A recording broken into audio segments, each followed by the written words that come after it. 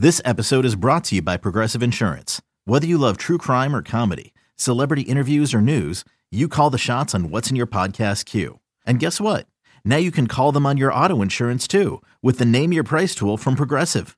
It works just the way it sounds. You tell Progressive how much you want to pay for car insurance, and they'll show you coverage options that fit your budget.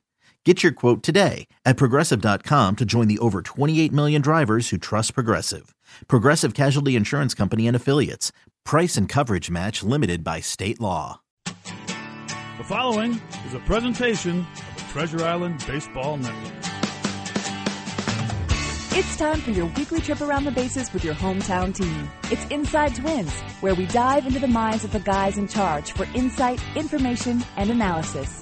Inside Twins is brought to you by Continental Diamond, home of the best diamonds outside of Target Field. Here's your host of Inside Twins, Corey Provis.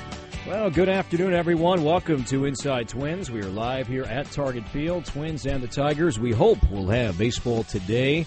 It is raining right now. It is cooled off a little bit, but we're still optimistic about baseball coming up at some point today. Twins and the Tigers wrap up this series and the final game of the 2017 regular season. We thank you for joining us. You can reach us in two ways: via email, InsideTwins@twinsbaseball.com, or on Twitter, #InsideTwins. And our guest on our Sunday program, the general manager of the Minnesota Twins. Always great to chat with Thad Levine. How are you? I'm doing great. Thank you for having me on. Well, we last spoke with you kind of in this capacity as we waited out the results the other night in Cleveland. And have you had a chance to kind of reflect on your role and this team the last 2 or 3 days since? Yeah, I think these moments of celebration, unfortunately, are a little fleeting, as the nature of the game is. You've got a game the next day that you got to pony up for and play. But what was not lost on me that night after we got a chance to speak was we went down to the clubhouse and our guys were riveted to the Anaheim Angels Chicago White Sox game, and we had a lot of Nicky Delmonico fans come evenings and you just look around the room and you realize we have 35 players in the room, however many coaches, and I think we determined there were 5 or 6 guys who had ever had a chance to celebrate at the major league level. And that's not lost on you when you look at a guy like Brian Dozier. Played his whole career here, has never had a chance to do that. Those are the special moments that you really will never, ever forget. Whatever transpires in the years to come here, and we hope it's a lot more opportunities to celebrate, there's nothing like the first celebration, and that was very special that evening. And any thoughts, too, that if the celebration would be somewhat muted because it happened after a loss? That went by the wayside within seconds, watching that great response in Cleveland. Yeah, when Derek and I walked down from the suite, we had lost the game, and I said, in my career, I'm not sure I've ever had been a benefactor of another team winning to get into the playoffs. I wonder how this would feel the minute we crossed the threshold in the clubhouse and saw those lunatics watching the game and riveted. I was like, this will feel great. I think this will be just fine if this plays out the way we hope. And, it did work out that way, which was great because we sat there for about an hour and a half. We had a noon game the next day, so if somehow Anaheim had won that game, I think we may have been a little deflated walking out the door, but thankfully the White Sox prevailed. Your job each and every day as the season moves along, you're focused on your big league team. You also have to keep focused on what's happening in the minor leagues and all throughout the game. But now that the season ends today, at least the regular season version of it, your focus, your day in and day out responsibilities, how differently are they viewed internally from just, say, a month ago? I think there's always something going on behind the scenes. Our primary focus is the Major League roster, but there's always a secondary focus. The secondary focus now is with the minor league seasons in the rearview mirror. Now's the time that you're looking to hire minor league coaches. You're looking to hire amateur scouts, professional scouts that can help your team for seasons coming forward. So we are concurrent to watching Major League games. We are interviewing for some open positions. Some of which will be leadership positions, like our farm director, as Brad Stile has been promoted to become our director of professional scouting moving forward. So we've got an opening of heading up our minor league operations group and then some other leadership positions within our pro scouting, amateur scouting, and player development departments. So that's happening concurrent to what's going on in the field. Our primary focus is on the field, but we're still building out the infrastructure of the organization. Have you received heavy interest for some of those roles that you're looking to fill, both internally but outside the organization? Yes. I think our philosophy is to always try to fill from within if we can. So we're going to first evaluate every possible candidate that's internal for these positions, and we will end up, as evidenced by Brad Stile moving over into our pro scouting director position. But then to the extent that we feel like there could be a benefit of having a voice from the outside, I think we will continue to seek those, because I think the last thing we want to do is become too homogenous. I think it's very beneficial from time to time to change things up a little bit and have somebody from the outside give a different perspective. And that's, was kind of the genesis of the Daniel Adler hiring. One thing that we're going to try to stay committed to is most other teams in the game of baseball hire from other teams in the game of baseball. We're going to continue to keep our focus there, but we're going to also look outside the game of baseball. And Daniel came to us from the academic setting and also from the NFL.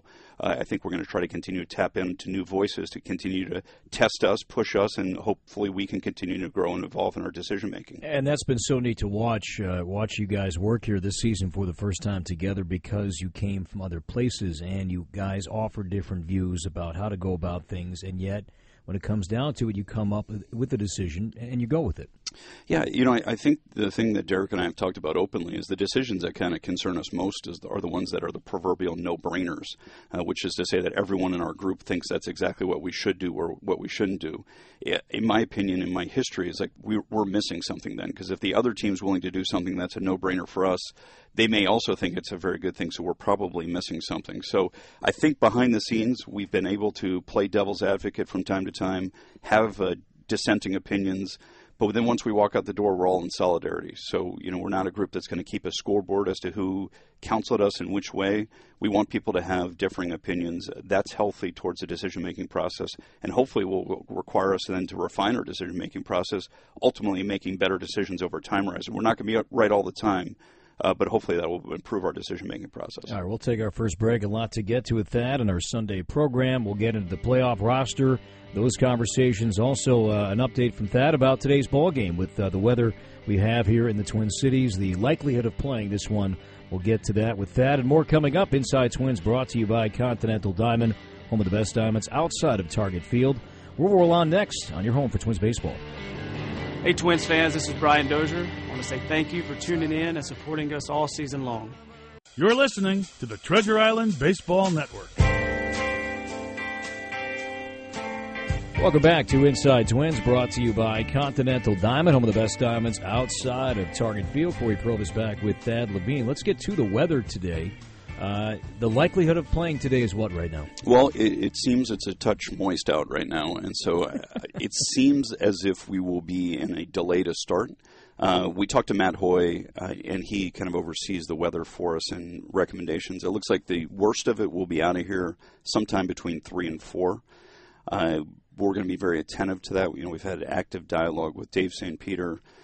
There is we obviously want to play the game for our fans. We want to play the game for revenue purposes, but really our attention is at the next game that we need to play. So we'll be a little bit mindful of juggling that as to how late we feel comfortable getting out of here and getting into New York and putting ourselves in position to optimally perform on Tuesday. So that'll be a balancing act, a conversation that we'll have ongoing with Dave St. Peter over the next couple hours here. What is Major League Baseball's role on a day like today? Do they encourage and push teams to wait it out because we want everyone playing 162?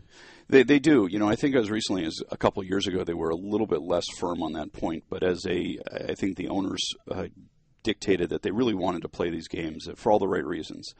There's implications in the playoffs, but there's also implications for the draft order for the upcoming year.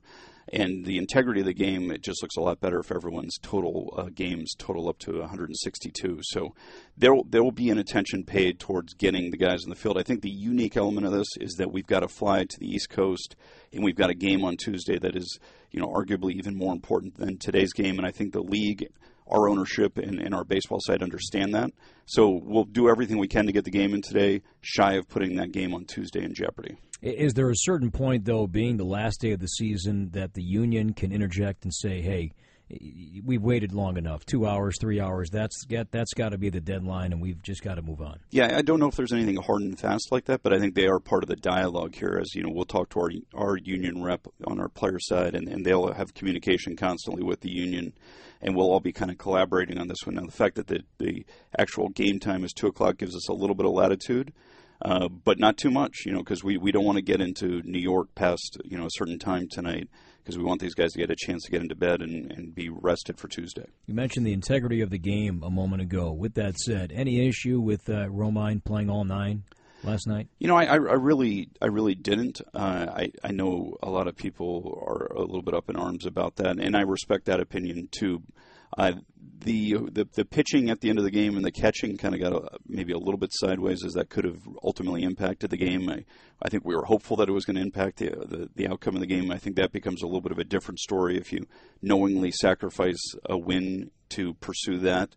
I think that's probably where it crosses the line for me. But the exercise itself, he's a utility player. He acquitted himself pretty well in the field. I think felt like he may have had an assist or a put out in almost every position he played. Somehow, fittingly, he got the last out of the game and actually did pretty well at the plate. The catching and the pitching was probably a little bit foggy for me out there. The rest of it seemed not that abnormal for a player with that defensive ability. He was extremely appreciative of the response he got here from the crowd after the game. He was saying that if he couldn't do it in Detroit, no better place he would like to do it than here. He was very complimentary of the fans here, the city, the state, and being in Twins territory for that, which was, I think, a nice touch on his part to do after the game. Oh, I think so, too, and I think what we did in-game to recognize his achievement, both when he did it and then when he was walking off the field, I think was pretty special. It felt as if from listening to the game from time to time that the radio broadcasters had a bit of an issue with it. What? Or at least one of them was taking issue from time to time. I know. Chris is tough, man. He's tough. He's tough. Yeah, just a little bit. A Yeah. little bit. Well, and I understand that perspective. I think a lot of guys, the old school guys of the game, felt that was a little bit of an injustice. Once again, I think if he looked like he couldn't handle himself out there, it would have felt different to me. That's why catching and pitching was a little bit curious to me. But the rest of the positions, he looked like he was very competitive out there. Gino, locks on the door okay? In case somebody comes in here in a moment, we're good. We got security. We're fine because Thad's got his back to the door. We're good. Miguel Sano, though, he did appear in that game last night, his first start. Now Thad is going to face the door here for the rest of the show. The fact that Miguel Sano was in the lineup in a starting role as a DH a week ago, if I would have told you that would happen, what would you have said? Looked pretty pessimistic at that time. I think what you see with a lot of players is the injuries are real. And his injury is a significant one and may actually require some sort of surgical procedure this offseason. But there's a psychological component for all these guys that you can't really underestimate in terms of their pain threshold. And so when he visited the specialist, the Carolina Panthers doctor, Dr. Anderson, who specializes in lower body injuries, and the injury he sustained is really much more consistent with something that you see in the NBA or the NFL than in his Major League Baseball. And when he told him you couldn't injure yourself anymore by playing, I think there was a wash of relief over Miguel Sano, and I think at that moment we felt there was a real chance this guy was going to be able to play. Because I think at that point, once he cleared that hurdle of feeling confident that he wasn't going to be able to hurt himself more, he was going to get out there and try to do his best. Because I think all along, that's been his drive. I just think he had a pretty prominent hurdle, which was that fear of, if I go out there, am I at risk of it, worst case scenario, of actually breaking my leg and having a much more serious situation on our hands. What do you guys need to see from a collaborative side of things that he is an option to be on the roster come Tuesday? I really leave that up to Paul and James Rowson and Rudy Hernandez. I think those three guys will be the people who give us the eyeball test and tell us what they're seeing out there. Certainly seeing him run down the first base line was pretty encouraging. The fact that he got the single the other night was also equally encouraging. But we're going to want to hear from him. How in sync or out of sync do you feel you are? And then the assessment, the similar assessment from our hitting guys, Rudy Hernandez and James Rowson. What do you think this guy can do to help us? At the very least, I think it's an intimidation factor where you're going to have to respect him because he can really beat you. At the most, he's a competitive advantage if he's out there on the field. And our offense has been so good in his absence. We're optimistic that it could even be better with him. Now we'll take a break, come back. More discussion about the playoff roster. That has to be finalized by Tuesday morning. We'll dive into that topic and more with Thad Levine next on your home for Twins Baseball. Hey, Twins fans, this is Kyle Gibson. Thank you for tuning in and supporting us all season long.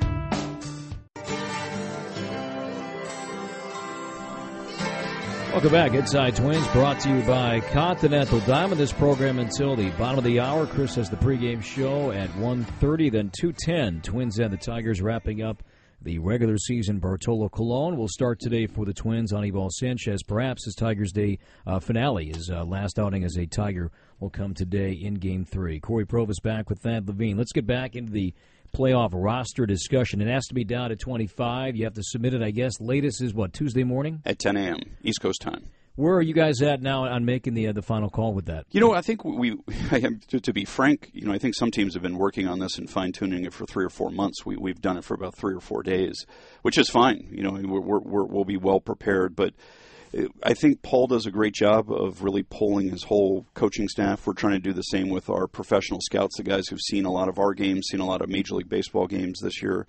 And then we're also taking a look at past history of every single playoff roster for a wild card game, just to gain some insight as to, the balance of pitchers and hitters, and then also how many pitchers, typically are used in these games.